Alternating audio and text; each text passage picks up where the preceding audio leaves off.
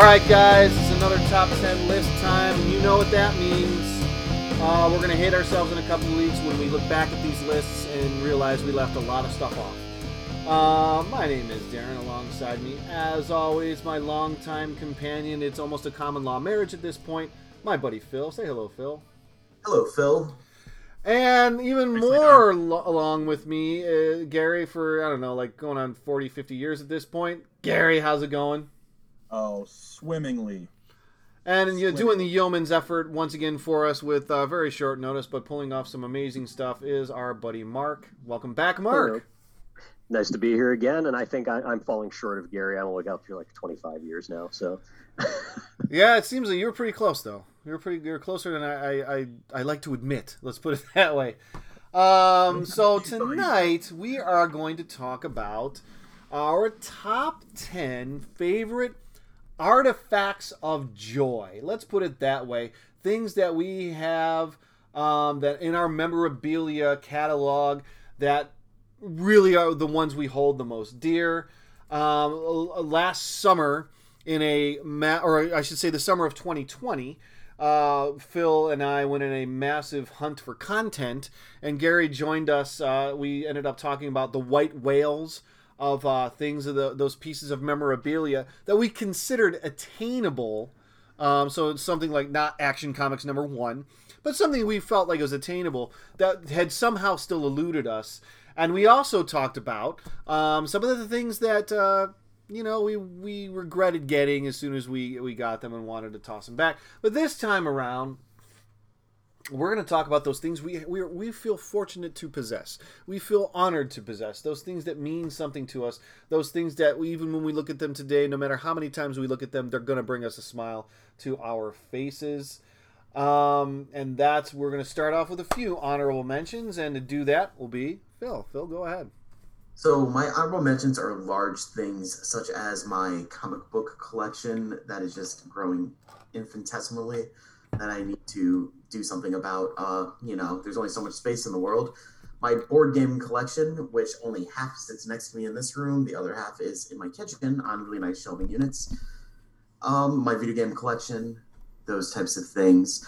But before I jump too deeply into this, it was something I was talking to the guys about off mic through our endless text chain, that I find that I'm not as big of a large item collector. So all the things that I really dove into were things that had large pieces of memory to me, or that means something to me, or have some sort of life connection to. So I'm going to dive right in to my 10 through 6. My number 10 is I have a 100 books to read scratch off like a lottery ticket poster for my reading habit as an English teacher. I love to read. And it's all these books that I should have read at this point in my life. I have scratched off maybe 20 of them. I need to keep that going.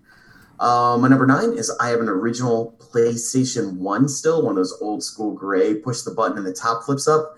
That is chipped that I can play burned PS1 games on.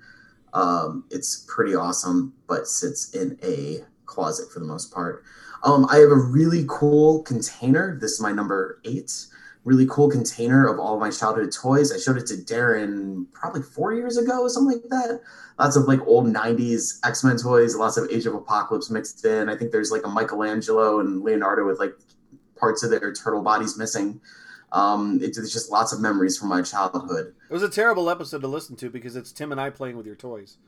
Yeah, I brought quite a few in, but they're great to look at. I didn't number these, so my number 7 is I have a Spider-Man and a Kirk Connors lizard busts that sit on top of my bookshelf in my comic book room. They're little guys, maybe 6 inches tall. Really cool looking though, really high detail, and everyone knows my love for Spider-Man. Something that once we move and I have a comic book room, I could see myself expanding on. And my number 6 is something that has a little bit of emotional connection. Right after I got divorced and I was trying to read a bunch of comics, Darren, good old Darren over there, gifted me the Spider-Man Blue run, and it is one of my favorite Loeb Sale books, and it just has a really deep emotional connection for me, and will be something that will always sit in my collection. So that is my 10 through 6. Oh, well, that's Gary? very touching, my friend. Yeah, you made it on there, buddy. And as everybody knows, everyone agrees that Tim Sale is one of the greatest comic artists of all time. There's no one who feels differently. So that's a good one to have. I'm not going to rise to Darren's bait. Well, you're not the. We've had this problem. Like we've had debate. Like Phil and I are big fans, and we may be the only ones. Like in our circle, we get people that disagree with us frequently. And To I know me, it's you do one too. of those. I get why people like Tim Sale's artwork. It's just not for me. It's not like people that rave about Frank Miller's artwork in The Dark Knight Returns, and I look, I'm like, that #2 cover where Batman looks like he's crammed into the corner taking a crap. I don't understand how anybody tells me that's good artwork. I don't get it. Whenever I hear people say something about Tim Sale, I point out the Hulk gray image of Hulk sitting underneath like alcove with rain pouring down in front of him, and he's just alone, and how unbelievably beautiful that is. And same with that one with Superman sitting on the edge of his bed as Clark Kent after he's done all these things and he's just alone. He's praised to Superman and earlier. Oh man, no, we can't get into Tim Sale. We can't get into Tim Sale. He's great. It's just he's not my thing. I can acknowledge there's a difference between I don't like it and it sucks.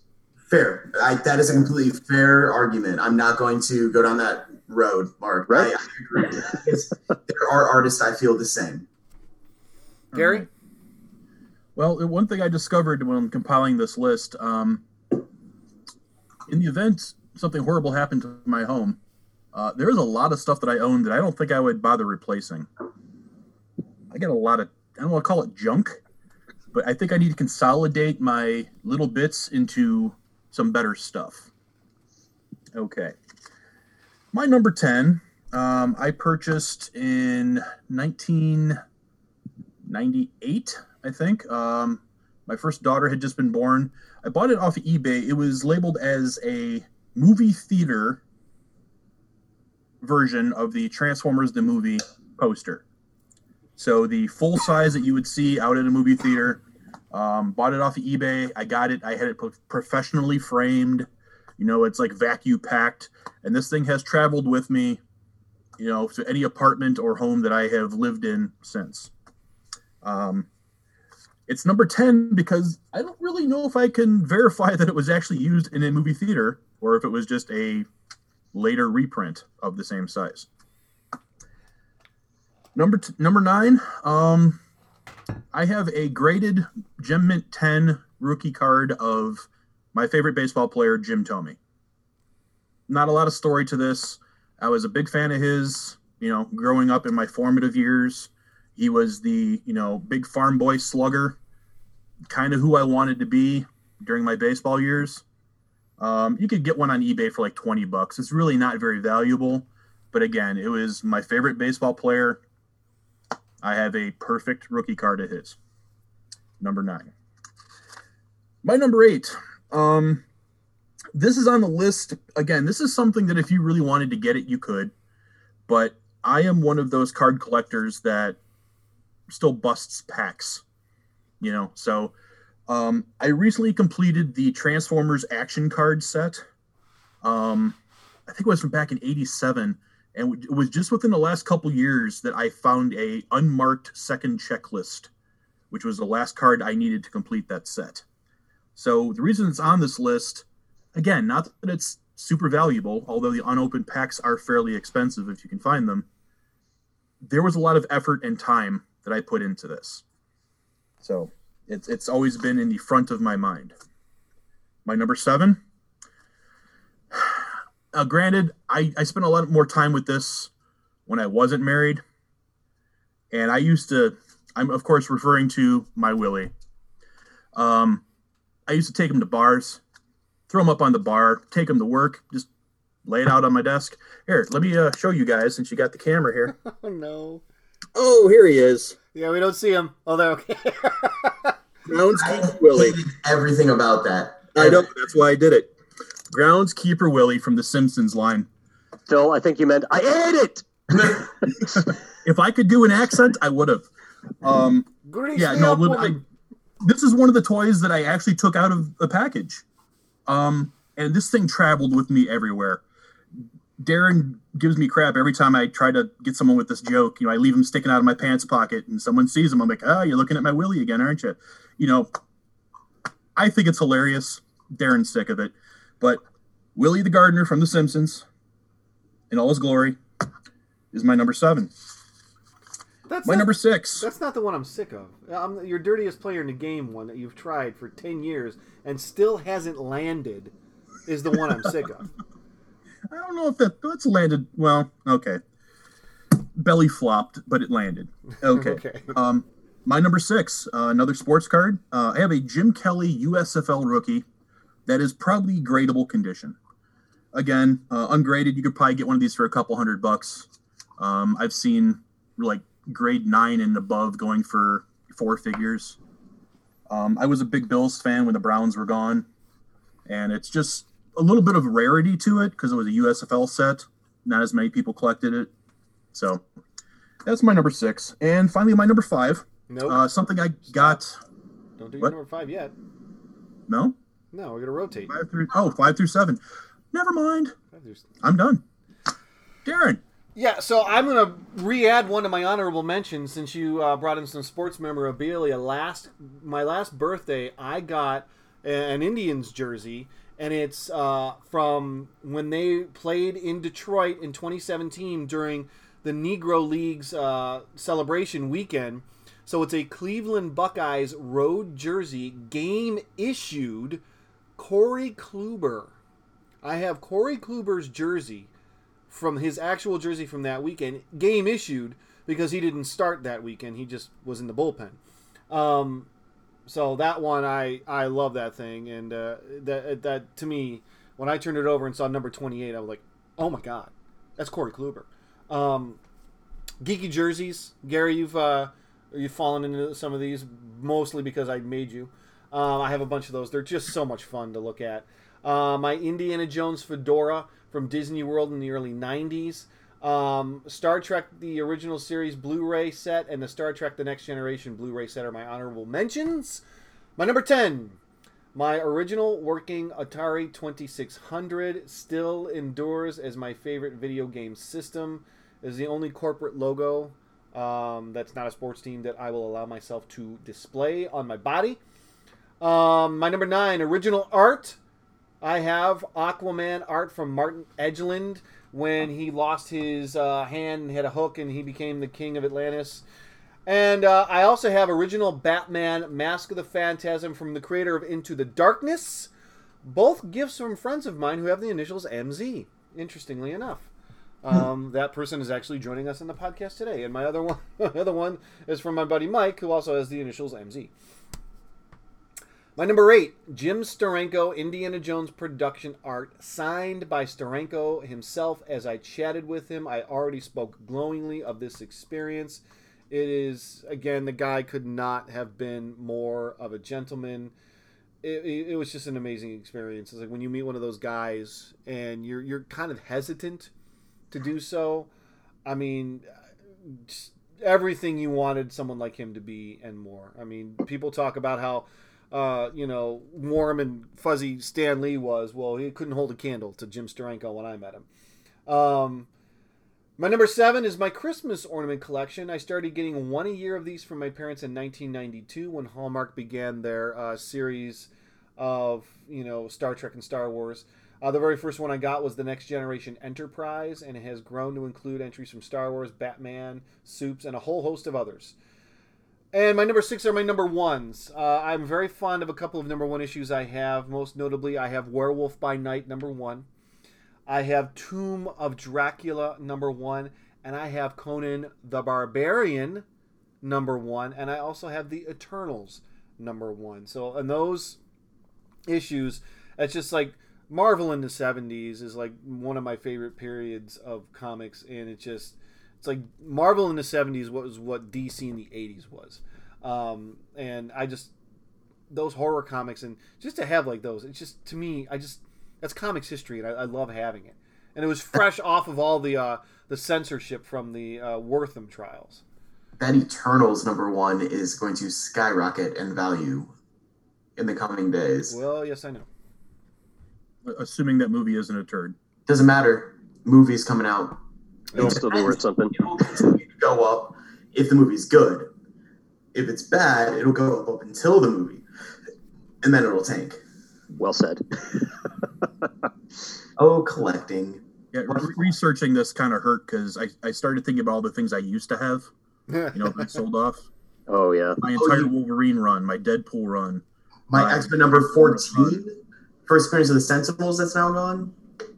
I think I cried a little bit when I thought about my original Star Wars figures that my mother sold at a garage sale for $0.25 each. Oh. Ugh. Yeah. Mark, what do you got? I still want my Rancor back. Let's just leave it at that. All right, for my honorable mentions, I ended up whittling my list down because I've got a lot of cool stuff that I love, and I tried to refine it then to mostly pop culture items because that gave me an easy top 10 within the time frame I had to come up with this. So I cut out that I have an actual Spinosaurus tooth that displays in a glass container on my desk. It's usually the highlight of when I was working in an actual office. People would come from downstairs manufacturing to see it. So that was always a fun one. And that's probably my only runner-up there that didn't really make the cut. Outside of that, my number 10 is my 1/18th scale 1989 Tim Burton Batmobile. The type they used to sell at the Sharper Image back in the day. The only reason it is that far down on my list is because it was a gift from my ex-wife. So it can't be anywhere near the top 5 just based on where it came from. But it's also so awesome. It's got the machine guns that pop, that rotate out of the front. It's got the front engine pulls out, the cockpit opens up, steering wheel works. Like you turn the steering wheel and it actually moves the wheels. So it's great. I can't bring myself to get rid of it despite its origins. Number 9, my copy of Transformers #5. The iconic issue that I know Gary and I both love, with Shockwave standing on the cover saying, it says "The Transformers" is the title, and "Are All Dead" is etched into the wall with his laser cannon arm. As Gary is showing in the comic. Yep, that's the one. I love that I still have it, and it's still in great condition. Number 8, Palisades used to make a line of Muppet toys back in the day. I love these. And my prized out of those collection is I have 3 things out of the Muppet set that I could not decide between any of them. I have the Swedish Chef's Kitchen playset, which has more accessories than any toy thing I have ever bought in my entire life. It has dishes, it has food, it has forks and utensils, it has rolling pins. It's got everything you would expect to find in a kitchen. I have actually been looking at that. Toys Time Forgot down in Canal Fulton has one of those.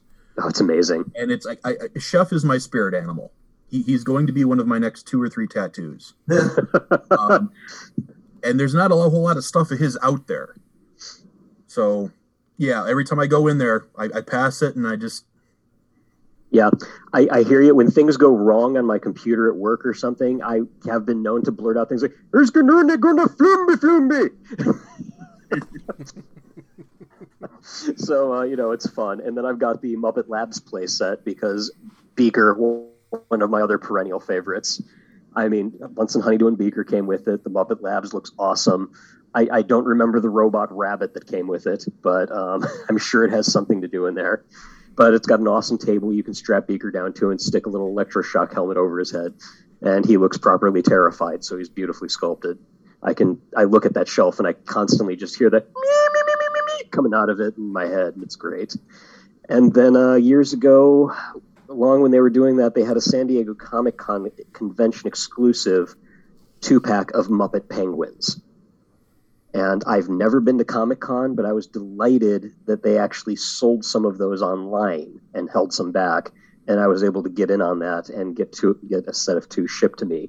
So those 3 Muppet toys are an even tie for my number 8. Number 7, I mostly collect DC things.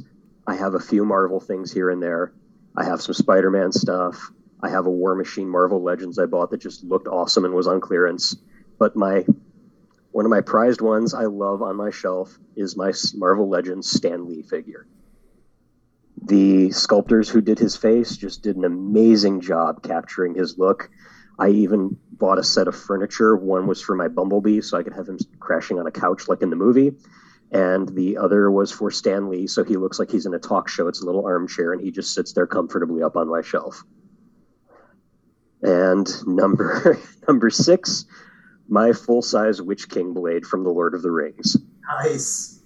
That thing is taller than I am and looks glorious on its wall plaque sitting there. It is just, I know it's a showpiece.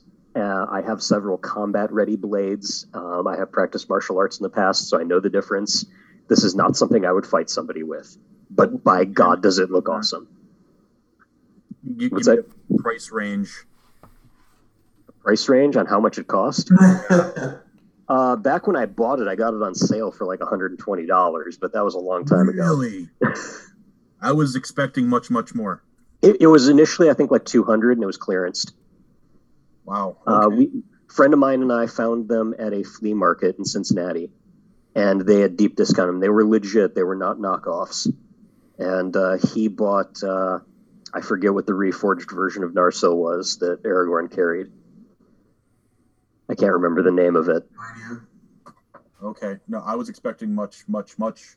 And then I bought the Witch King. So, yeah, I think at their height, they were between $150 and $200, but this was also 20 years ago, so inflation. Yeah. Nice. And that's all for mine.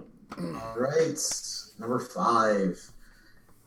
So, my number 5, it's more about what this stands for me. This comic book proved to me that a superhero that I could care less about can have a stellar comic book run that can really prove that any superhero written correctly can be the best thing out there. And that is my full run of Hawkeye by Matt Fraction and David Aya.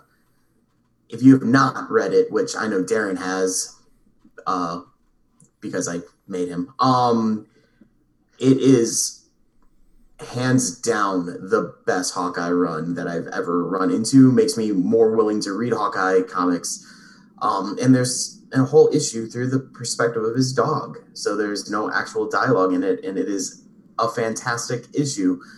But this thing, it means something to me. I mean, that whole time that comic was out there, it was on my like picks. It always came out strong and made me absolutely love it, and makes me incredibly excited at the potential of a TV show based loosely off of that run. So my number 5 is the Matt Fraction, David Aya Hawkeye run that I have first prints of tucked away in my comic box. Gary? Nice. All right. Well, what I almost gave away before, my number 5, I have played Magic the Gathering for, I don't know, probably since it came out. My brother is much more into it than I am. But, you know, I've got a couple decks, that I will occasionally travel with if I know there's going to be a game breaking out.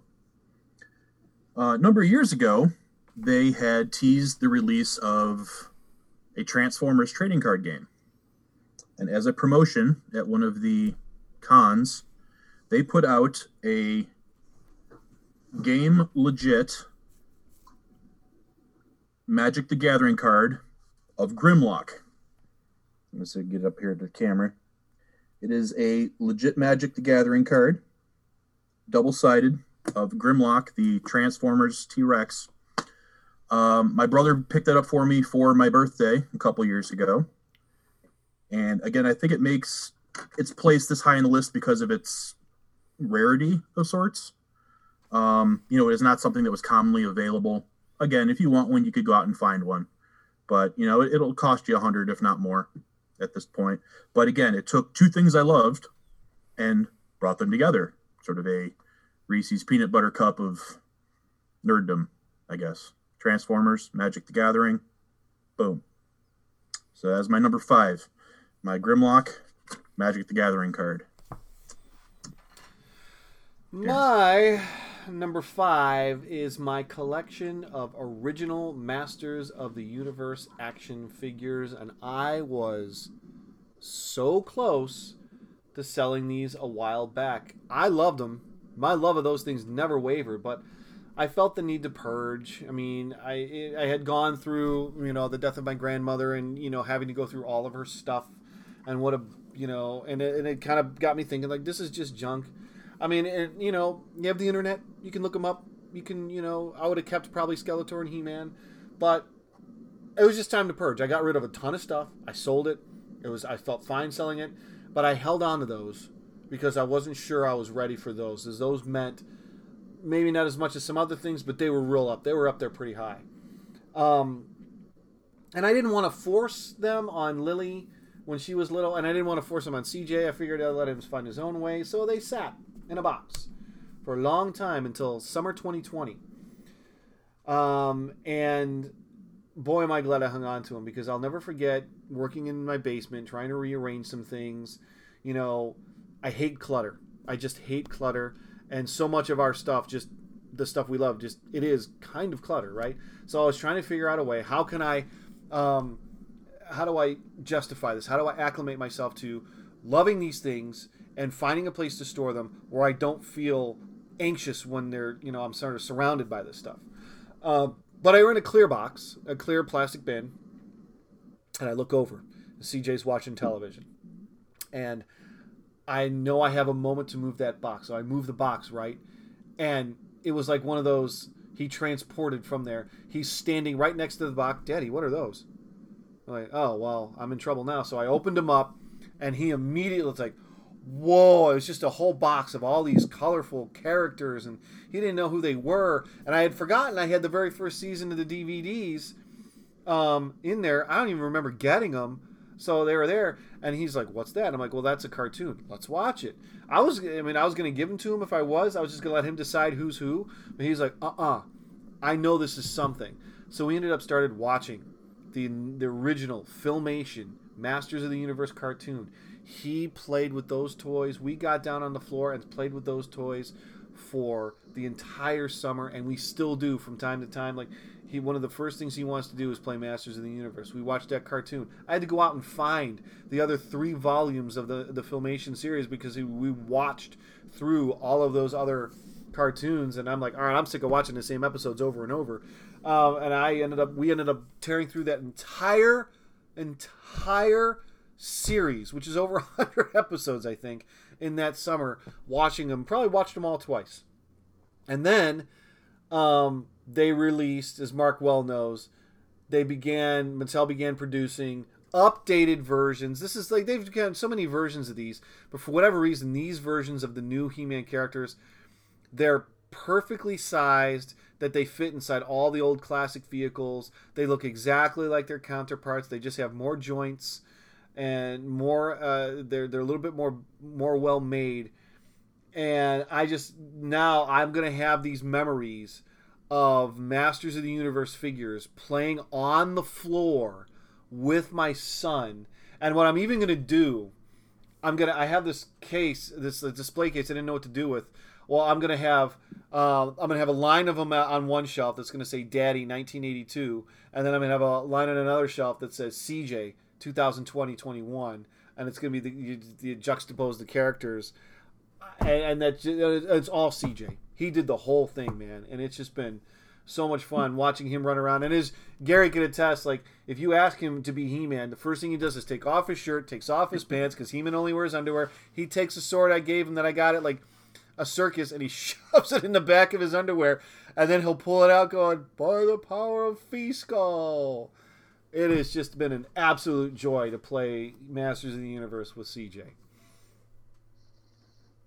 Wow. I've seen underwear He-Man. It's like he throws himself into the character completely. Yeah, I've got to say, I'm not as into Masters of the Universe from back then as Darren was. I loved it as a kid, but Transformers were more my thing. And then G.I. Joe after that. But the new Masters that they're coming out with, the Origins figures, are amazing. I've been buying the crap out of them. I spent way too much on a flocked Panther from eBay last week.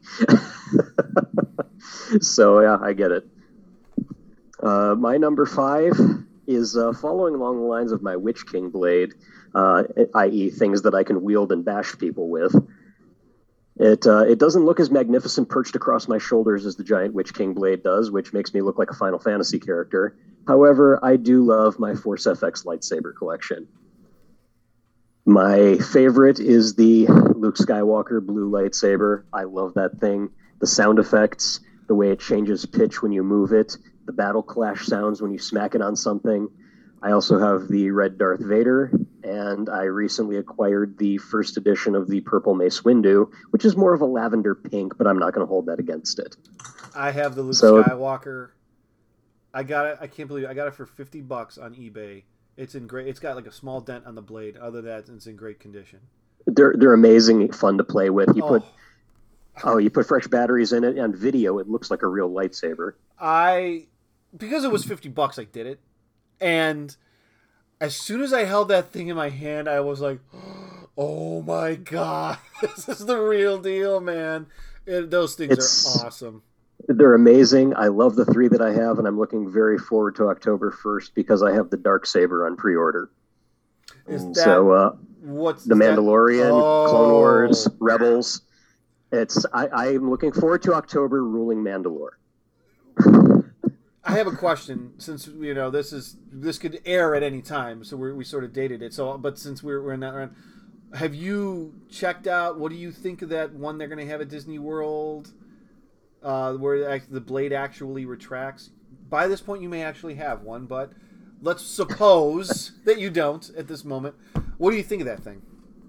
Well, that information, one, everybody keeps saying, where are you going to buy one? You're not going to buy one. I guarantee it. This is proprietary technology for the experience you're going to do on the cruise ship where you're lightsaber dueling and training. So you don't think it'll be available? I don't think it's going to be something that's available. If you look at years ago, they filed a patent for this technology, and it uses a lot of projection mist and things like that. It's not something you could replicate at home if this is what the same patent is. Oh, wow. That's good to know. So it's going to be an effect for an experience. I think I've equated this before to people that it's like going to play laser tag and expecting you're going to take the vest and the guns home with you. Okay. Well, and I could be totally off base. I could be totally wrong. God willing, I am wrong, because that would be awesome to have. Well, but that's my understanding of it. When Matt listens to this, whenever this will be, he's either just had his heart broken or he's already got one in his hand. So we'll see. Well, for his sake and mine and yours, I hope I'm wrong. They do look really cool. All right. Number 4, huh? Yep. All right. Number 4.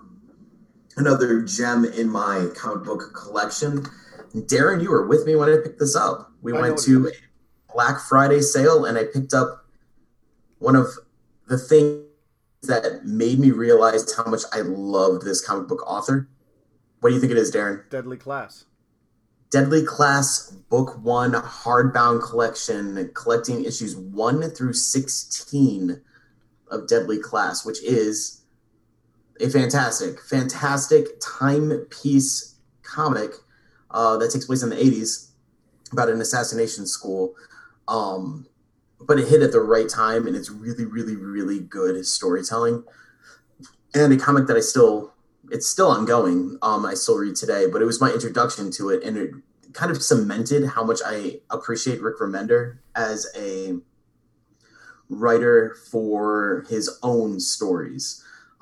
He's written some very, very good things for Marvel, notably X-Force, but the things that he writes on his own, Gary's reading something right now by him, Scumbag,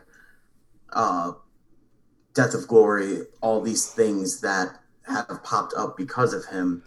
But Deadly Class was the thing that really cemented it for me in this hardbound collection, which, by the way, now markets for about $100, which is not what I paid for it.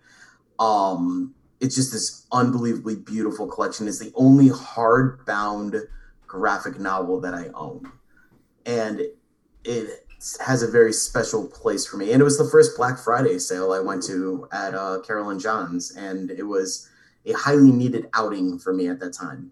Mm-hmm. So extra things connected to it more so than what it is. But man, it is a beautiful book. Darren, you've seen it. Yeah. It's beautiful. I would show it to you guys, but it's upstairs and I'm not running up there right now. So number 4 is my Deadly Class book 1. All right. Well, my number 4. Now we're getting into the meat and potatoes of my collection here. My number 4 is my Transformers Generation 1 Reflector. This was a Series 3 mail-away release. Reflector made an appearance in the first episode of the G1 cartoon. The toy looks nothing like the character in the show. He is the reconnaissance officer. He 3 individual robots that transform into a 35 millimeter camera. Oh yeah.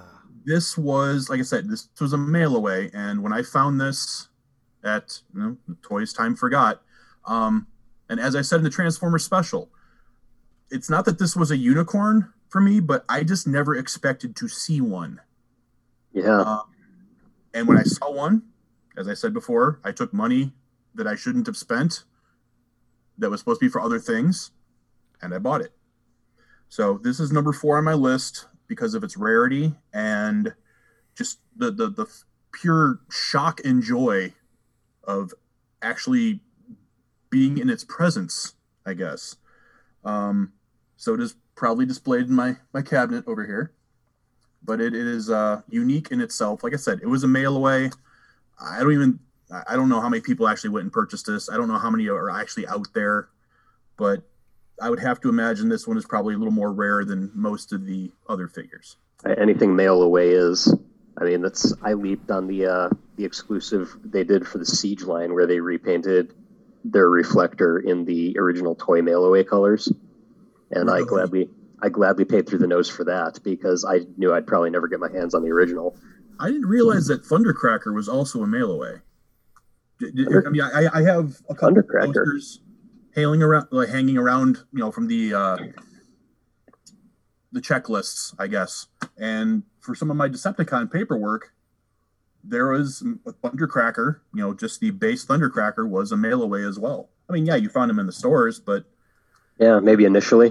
And I'm looking at the prices on these things like, man, I should have bought like 30 of them back in the day for what they were charging. $3 shipping and handling or whatever. Exactly. So, again, my number 4, Transformers G1, Series 3, Reflector. My number 4 are some photographs. And these photographs were from Wizard World Cleveland 2015. For Valentine's Day 2015, Maria took me to Wizard World Cleveland. I didn't even know it existed at that point. It somehow had escaped mine. And let's be honest, we're 3 years into the podcast at that point. How we didn't know this was happening to Phil, slightly embarrassing. But I hadn't been to a proper comic book convention since Gary and I had a misadventure to the Pittsburgh Comic Book Comic-Con several years earlier. She made a homemade Valentine's Day card with Captain Kirk informing me that I would be going to the Comic-Con, and I had a pass for a personal experience with William Shatner. He had a panel discussion, a Q&A session, which we had VIP seats for. We saw him speak about how at the time he was 83 and he had just completed a documentary in which he rode a concept motorcycle from Chicago to Los Angeles. That's astounding. During this event, he spoke so eloquently, and I used to say that, actually my buddy Tim used to say that if there's anyone in pop culture that understood his place and what it meant, it was Mark Hamill. If there's anyone who denied it for a while, it was William Shatner. But over the past 20 years or so, he's figured it out. He knows where his place is. He was famously a little bit brisk for a while about Star Trek. But during this event, he admitted to being somewhat tired of Star Trek questions, only because he's been answering them for 50 some odd years, which is why he often gives phony and jokey answers. He was often heard remarking about things that in his acting style, and he goes, "Well, I'm terrible in everything I do. What did you expect?" He is very frank about his relationships with other cast members and admitted his fault in the rifts that had formed. He spoke of how much he missed James Doohan and DeForest Kelley, with whom he was very close. He expressed sadness that his best friend in life, Leonard Nimoy, and he had grown apart, and asked us to keep Nimoy in his thoughts, as he had known that Nimoy was in very ill health. 2 weeks later, Nimoy would pass away. And it's something I would never forget, because he was at sometimes really happy to be there, very genuine, and he also had this sort of sadness about him, which you can kind of pick up on. And it's also just the fact that I'm 83, and the next thing I'm going to do is ride a motorcycle from Chicago to Los Angeles. I'm like, hey, okay, man. I don't know how well I would do now if I did that, let alone when I'm 83 years old. But you know what? That's why he's the captain. He spoke very often that fans always come up to him and say how much he's meant to them and how much they needed him. And in recent years, he goes to convention and often replies that he needs them too. And I kind of wonder if he needed us that day. We got to have our picture taken with him. I remember walking into the booth. He was all smiles. I said hello and thanked him for being such a huge part of my childhood and beyond. He looked at me and said, "Did she get your confirmation sheet?" That's what he said to me. So, I mean, it was a great experience. I mean, I don't know what else you would have wanted out of it. I have a picture of William Shatner, and Maria and I have William Shatner. That's kind of awesome. I also got my picture taken with Neil Adams that day. I walked up to his table. No one was there. He was just setting up. I let him sit down. He kind of looked up. I saw him. I walked over, said hello. He was very nice and asked if I wanted to have my picture taken with him. I was like, of course. I was like, well, who do I pay? He said, well, she's not here yet, so don't worry about it. So he let me come behind his table, sit down next to him, and have Maria take my picture with him. It didn't charge me for it. Neil Adams, by the way. I remain jealous of that picture to this day. Yeah, it's one of the, and it's funny, like I've spoken about the Jim Steranko thing. It was $20 for the lithograph, $40 for the autograph. He didn't charge me for the autograph. So I always forget to mention it. And they also had the 66 Batmobile there, which I got to sit in and take my picture in that with Lily sitting on my lap. So those pictures from that Comic-Con, I was like, man, I met William Shatner. I met Neil Adams. I sat in the Batmobile. Come on, man. Those pictures are they're just so priceless to me. And those are my number 4. For my number 4, I almost jumped ahead to number 3. I'm getting tired. My number 4 is parts of my G1 Transformers collection. And a lot of them I've lost over the years. I don't know what happened to some, lost in moving boxes over many moves. Others broke. Others were never had in the first place. And I'll get to that in a second. But the two that mean the most to me out of that collection are, one, I finally completed this past year my original G1 Dinobots collection. And finally have all 5 of them. And there is a traumatic childhood story about why I only had 3 and why I hate sludge. But I won't relate that here, but there was a lot of emotion when I finally had the 5th one open and on the shelf and saw all of them together. And it was just a very emotional moment for me. The second is also related to a childhood trauma, and it resulted in me having a lifelong lacking of the really awful Duocon flywheels. And this thing is a tank and a plane, and you push the plane into the top of the tank, and it pops up, and it is the worst transformation ever.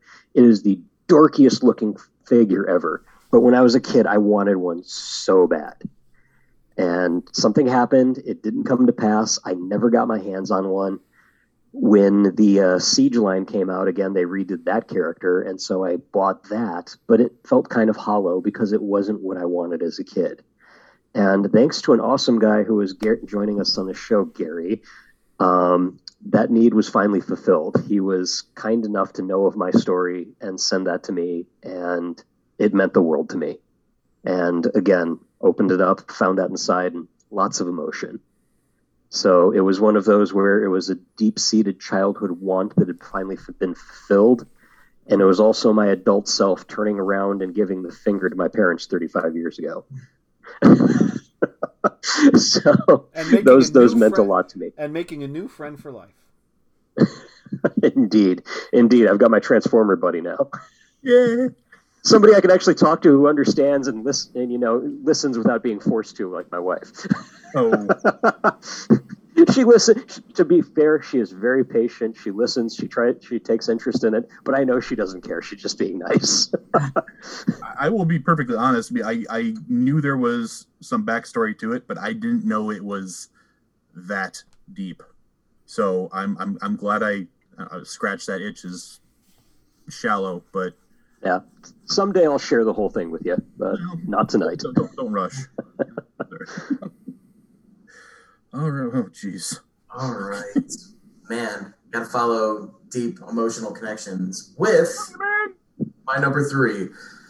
My number 3 is from my first free comic book day at Carol and John's Comic Book Shop 2016, the year before we recorded there for the first time. I lucked into VIP tickets because one of my buddies won the drawing. So we were able to be behind the scenes, walk around, get in there first, get all the comics, and also get our hands on the Carol and John's comic book brews that they do for their free comic book day. And I still have my 2 bottles of 223 Pale Ale that has Hawkeye shooting Ant-Man on his arrow, and Wakanda Wheat Ale with a incredibly smiley Black Panther on it. I don't have the bottles with me, but I can send you guys a link that takes you to Carol and John's webpage, and you can scroll down a little bit, and there are pictures of what are on the bottles on there. They're hand-drawn things. Obviously, it was from the time frame of Black Panther and Civil War coming out, so it was relevant to the films happening at the time.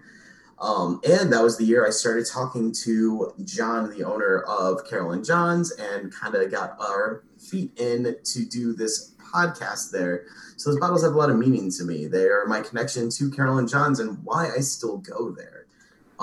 So they just have a lot of, they're literally just old school giant like pint bottles of beer, empty obviously, with those labels on there, but they mean a lot to me and they're worth pennies, but definitely something that is on my shelf.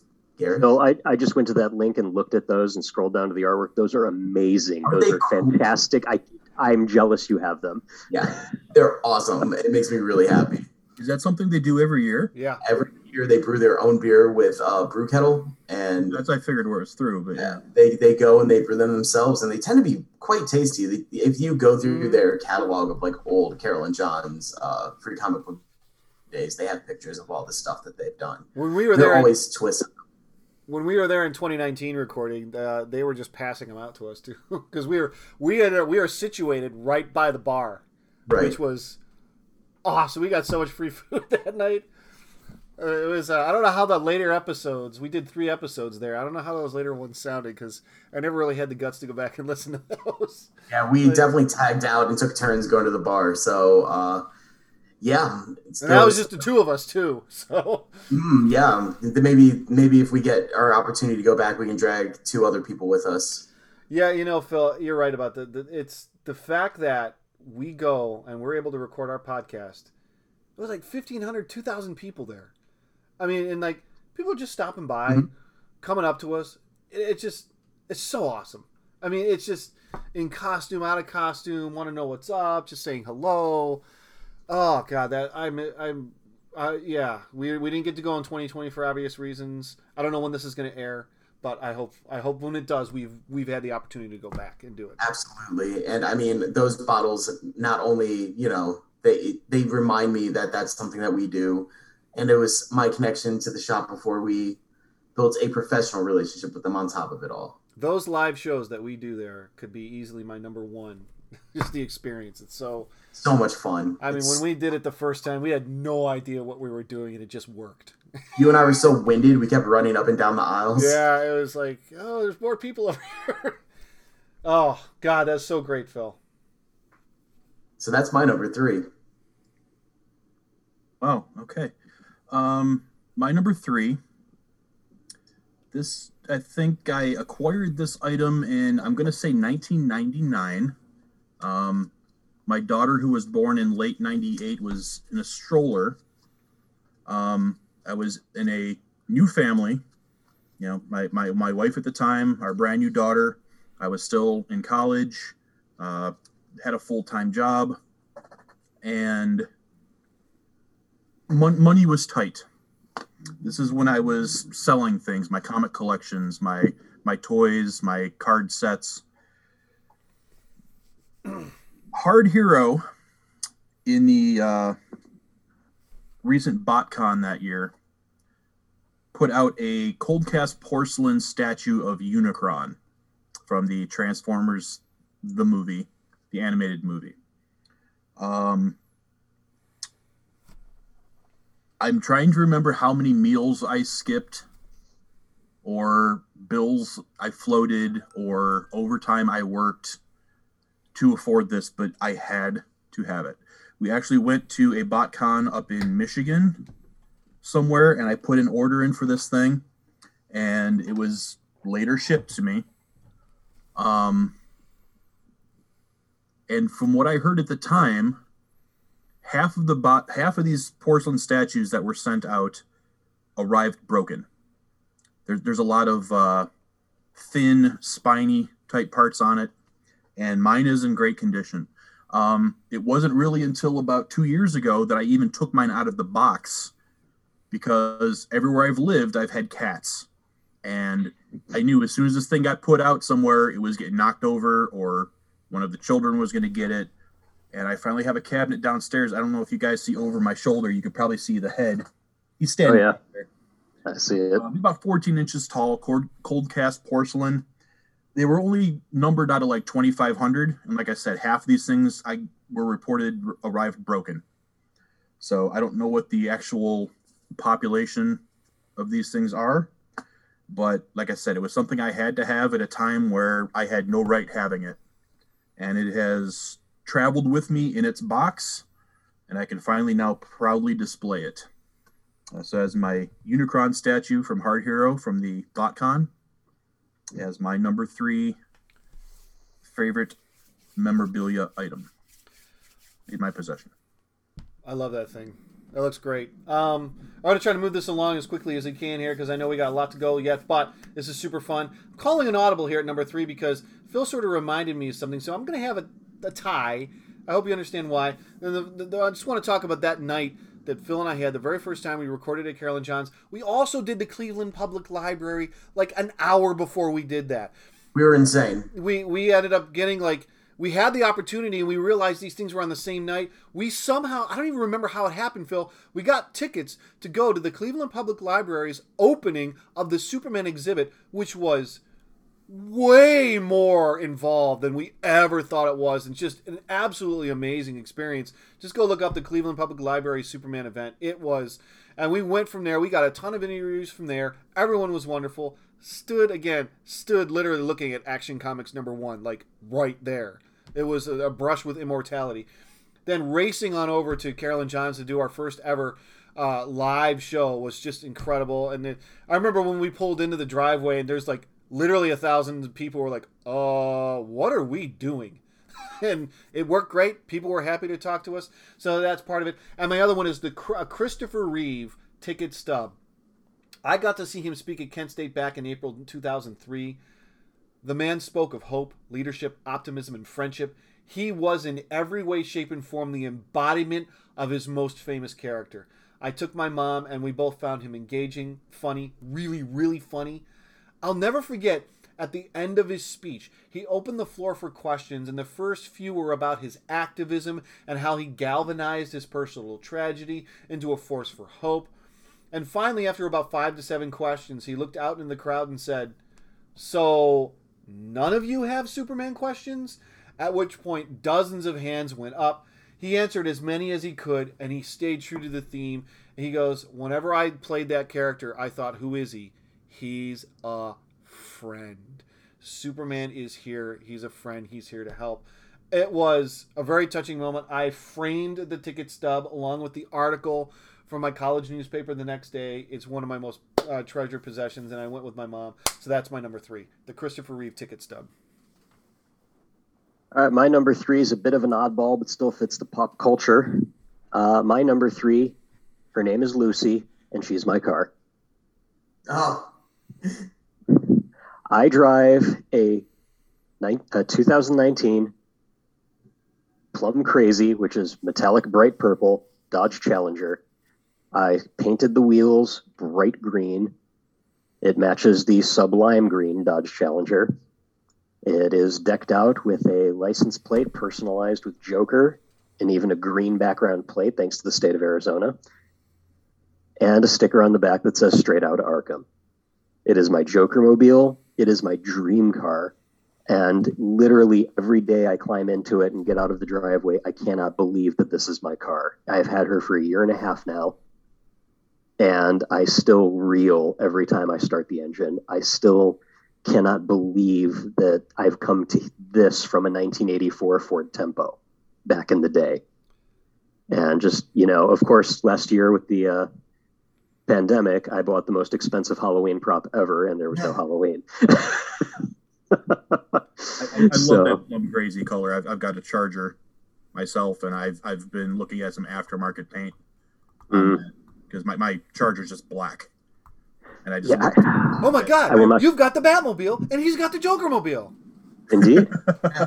And one of my fun stories about that was there is a kid that frequents a store near us that I've seen his car a few times. He has a silver little hatchback. I forget what exactly it was, but silver car, red racing stripes, and he has a license plate that says Red Hood. And so when he saw my car driving down the street, he came in through traffic, got in behind me, and followed me into a parking lot because he desperately wanted pictures of our cars together. Oh, that's cool. That's awesome. And we finished it off, and I just looked at him and said, so, does this mean I have to find a crowbar now? Oh. And he just cracked up. He thought that was the best thing ever. Until you pulled one out of your trunk and then... And then beat him mercilessly to an inch of his life, yes. Oh, that's my number 3. Very nice. Number 2. We're getting there.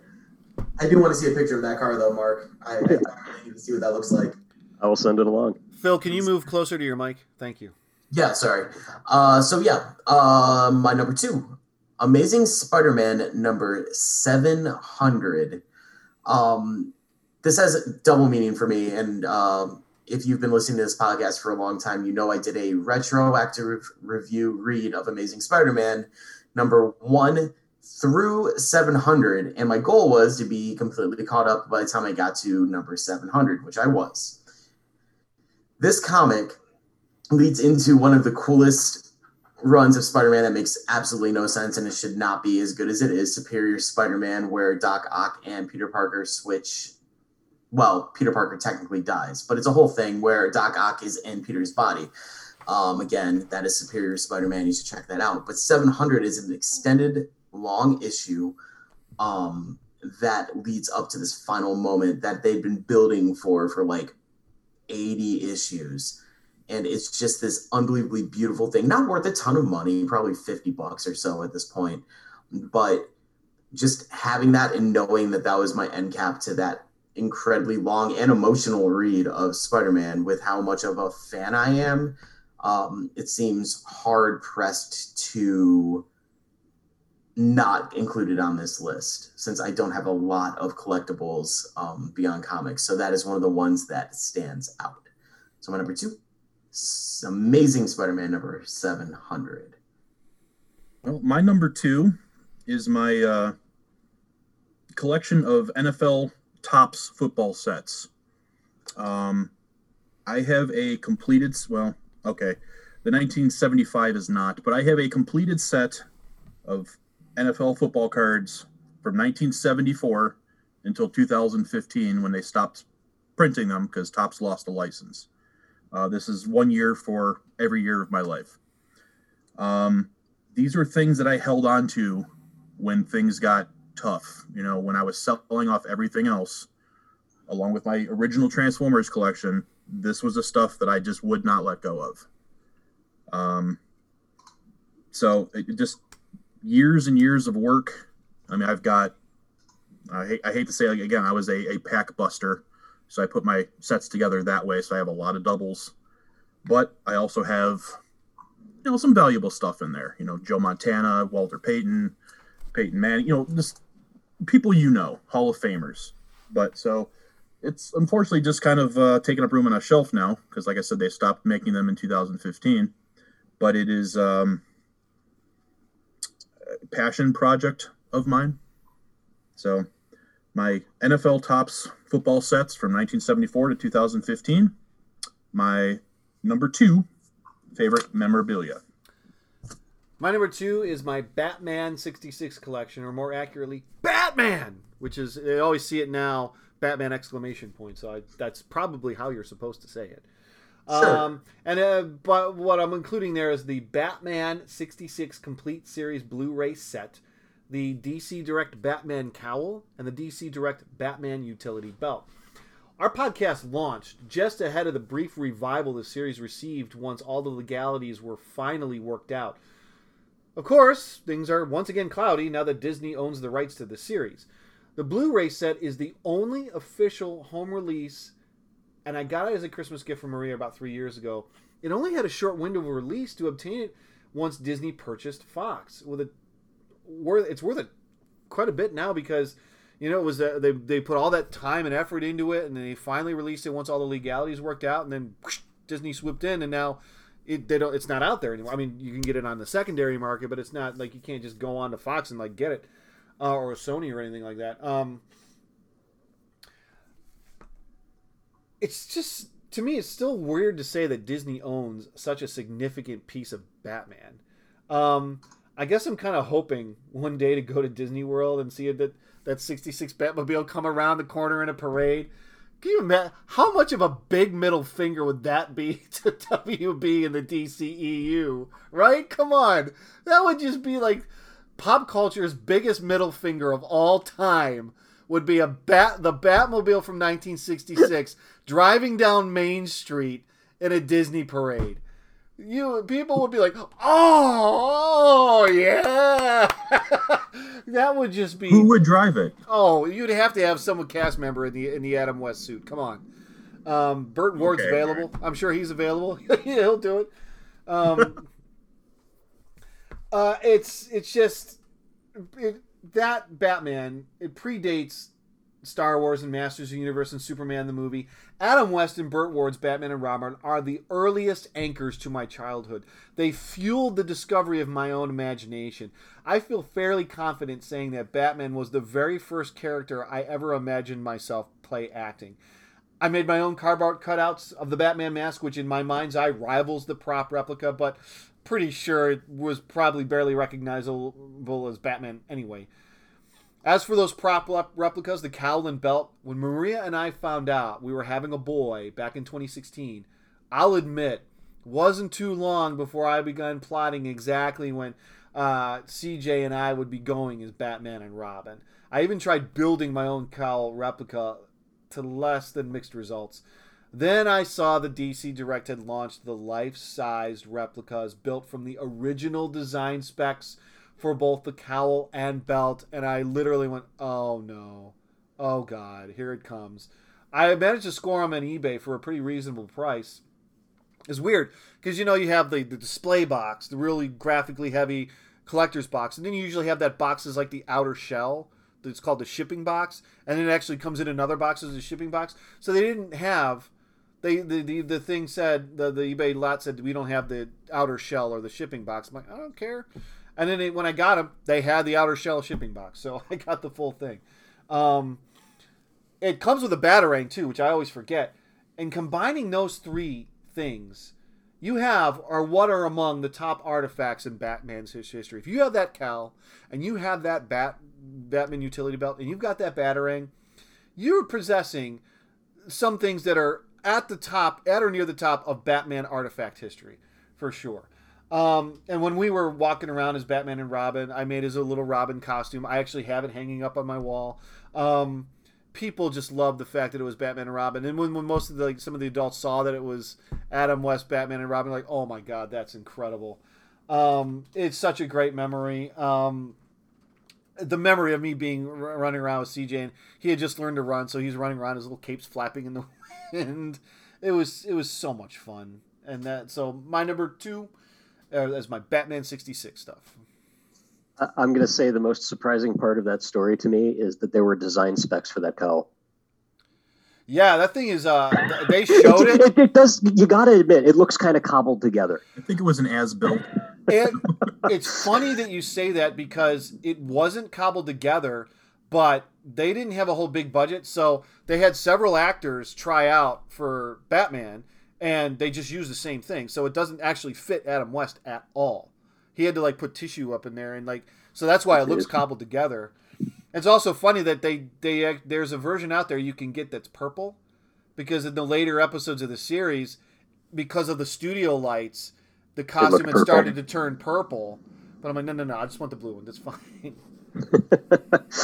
All right, well, my number 2 is, all right, well, no surprise, I am a huge hardcore Disney fan. And growing up, Disney was a huge part of my childhood. And out of all the characters, you've got Mickey's the nice one, Goofy's the dumb, funny one. I always found Donald to be the most relatable one because he's deeply flawed. He gets angry when he shouldn't. He does things that he regrets later on. He does things that characters in those cartoons don't generally do. He's the one that's kind of a jerk. Actually, I take that back. He is a jerk. He's not kind of. He's absolutely a complete jerk. But that made Donald more relatable to me. So Donald Duck has long been my favorite. And a long time ago, and I missed out on these when they were released, Disney had a set called Chronological, and insert character name. There's Chronological Mickey, Chronological Goofy, Chronological Donald. I missed out on these. And I found out they existed a couple of years ago, and I made it my goal to purchase all 4 Steelbook sets, which is effectively all Donald Duck cartoons produced. And so set 1, I think the production run was something like 150,000. You can find them on eBay, brand new, unopened, for $30. Oh, wow. Not a problem. By the time you get to set 4, the production run started dropping. So I think run 4 was between 7,500 and 10,000 pieces. So I kept looking and looking and looking for a set. And I just kept going through, and I had a seller I approached with an offer. I made a buy it now offer. They turned me down, made a counter offer. I thought that was still way more than I wanted to pay for it. I made a last ditch counter offer. We were at a friend's birthday party when I got the email that my offer was accepted. And I just jumped up and screamed, yes! And everybody's like, what is wrong with him? And it was just this feeling of happiness inside that I now own all of the Donald Duck cartoons I grew up on. Not one of them is lost to me. Now, of course, I can probably find them all on Disney Plus for free, but or for $7 a month or whatever it is. But it doesn't beat the feeling of having the Steelbook with the specialized case, and each one has materials inside, poster replicas, etc. And those are just, it's part of the experience. So that's my number 2. That's really cool. Wow. All right, you guys ready to bring it home? Let's do this. Number 1. This is my most valuable comic in my collection at this point. And it's from since we started doing the podcast. And that is Edge of Spider-Verse number 2. First appearance of Spider-Gwen. Something that was initially looked at as something that would be incredibly stupid, and nobody thought that she was going to blow up and be one of like the biggest new characters in Marvel in years. Not only did she end up getting her own comic book series, which was also quite good, but showed up in the Spider-Verse film that blew everybody's socks off and was one of the main characters. So of course this comic just continues to grow in value, and it's actually a very, very cool read. It's interesting to see Gwen on the other side, where Peter is the one that gets killed and she's the one with the spider powers. And it's a fun read, and it is just really interesting and hard to believe that a comic purchased after 2010 is worth hundreds of dollars. And it's just sitting in my collection happily forever. So that's my number one. Edge of Spider-Verse number 2. Very nice. Gary? So my number 1 is my graded copy of Action Comics number 1. No, I'm kidding. My biggest property that I am a huge fan of, and this is no surprise, is Transformers. And I cannot pick my favorite child, but I am going to lump together my Transformers Series 1 collection. So this is the first batch that came out.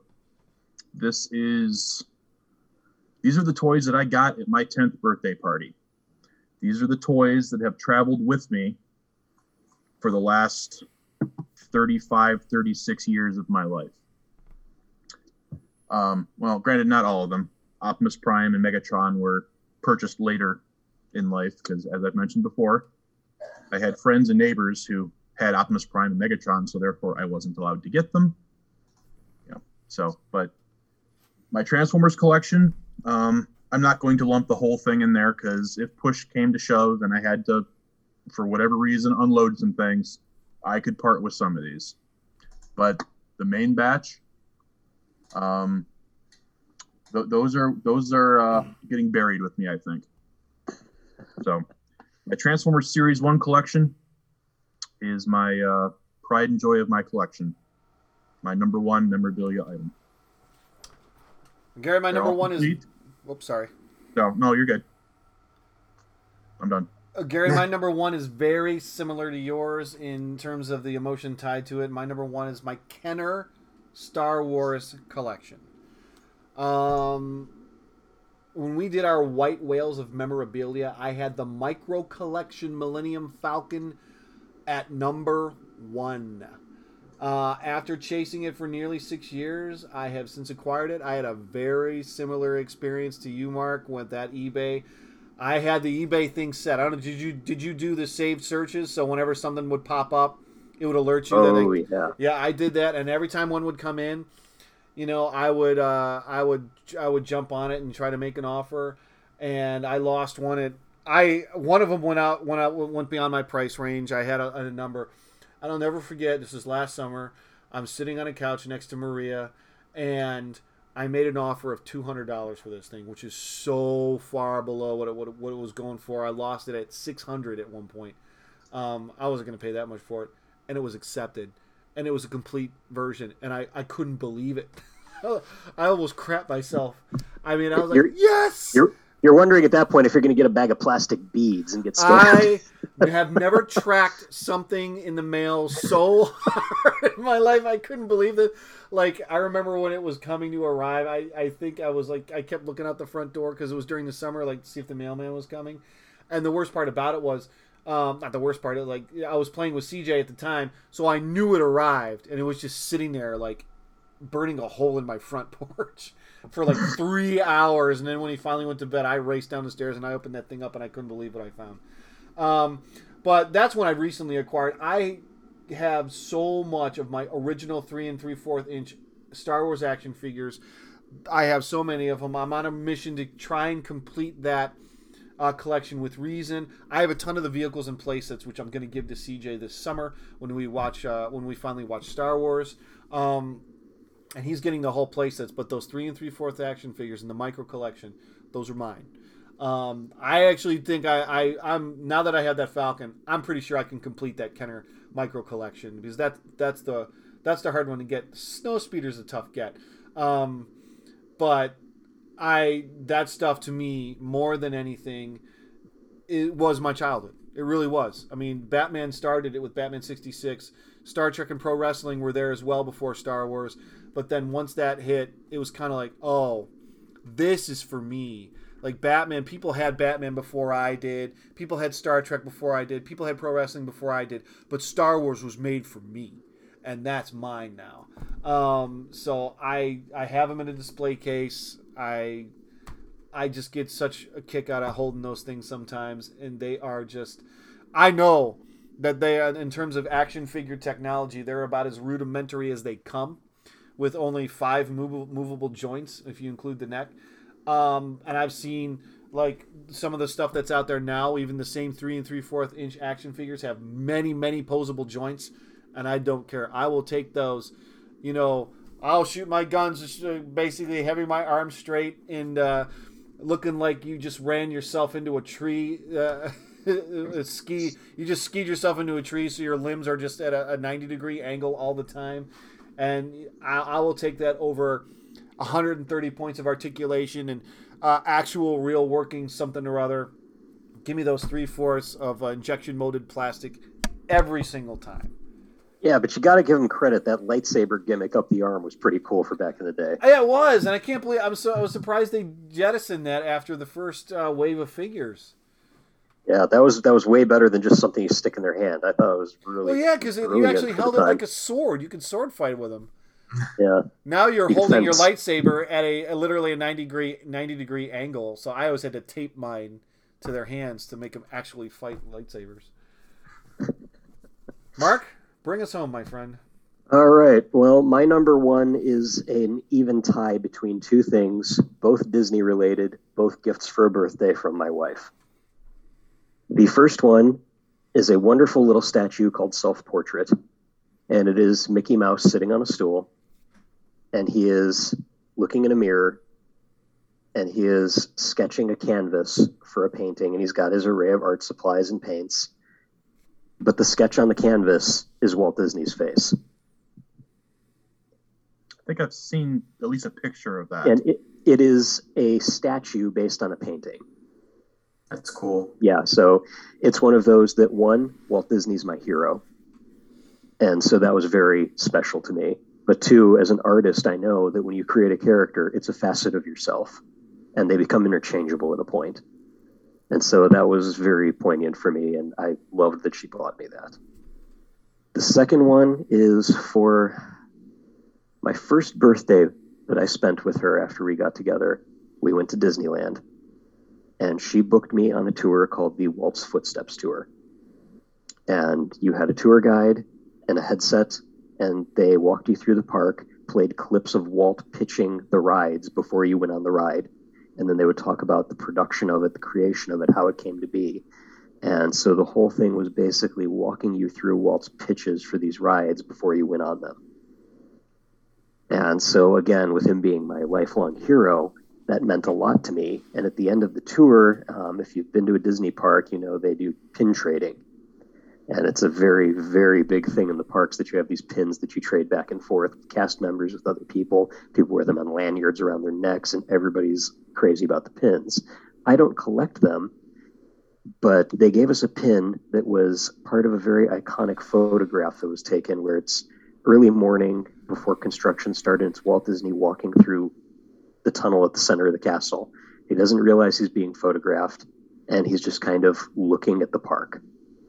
And the pin commemorates that in a little enamel pin form. And so that is on my laptop bag, and it will be on every bag I ever have or carry with me. And that's my number ones.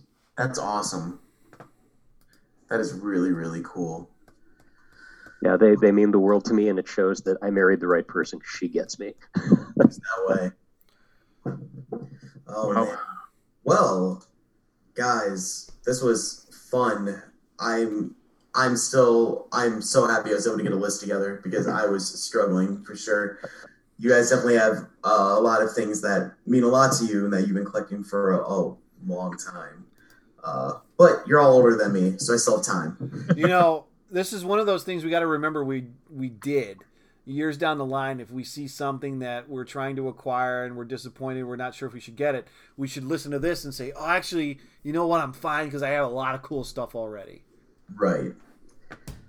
Well, with that in mind, this was fun. these top 10s are always great and a good way for us to kind of get some of the extra stuff out of our system.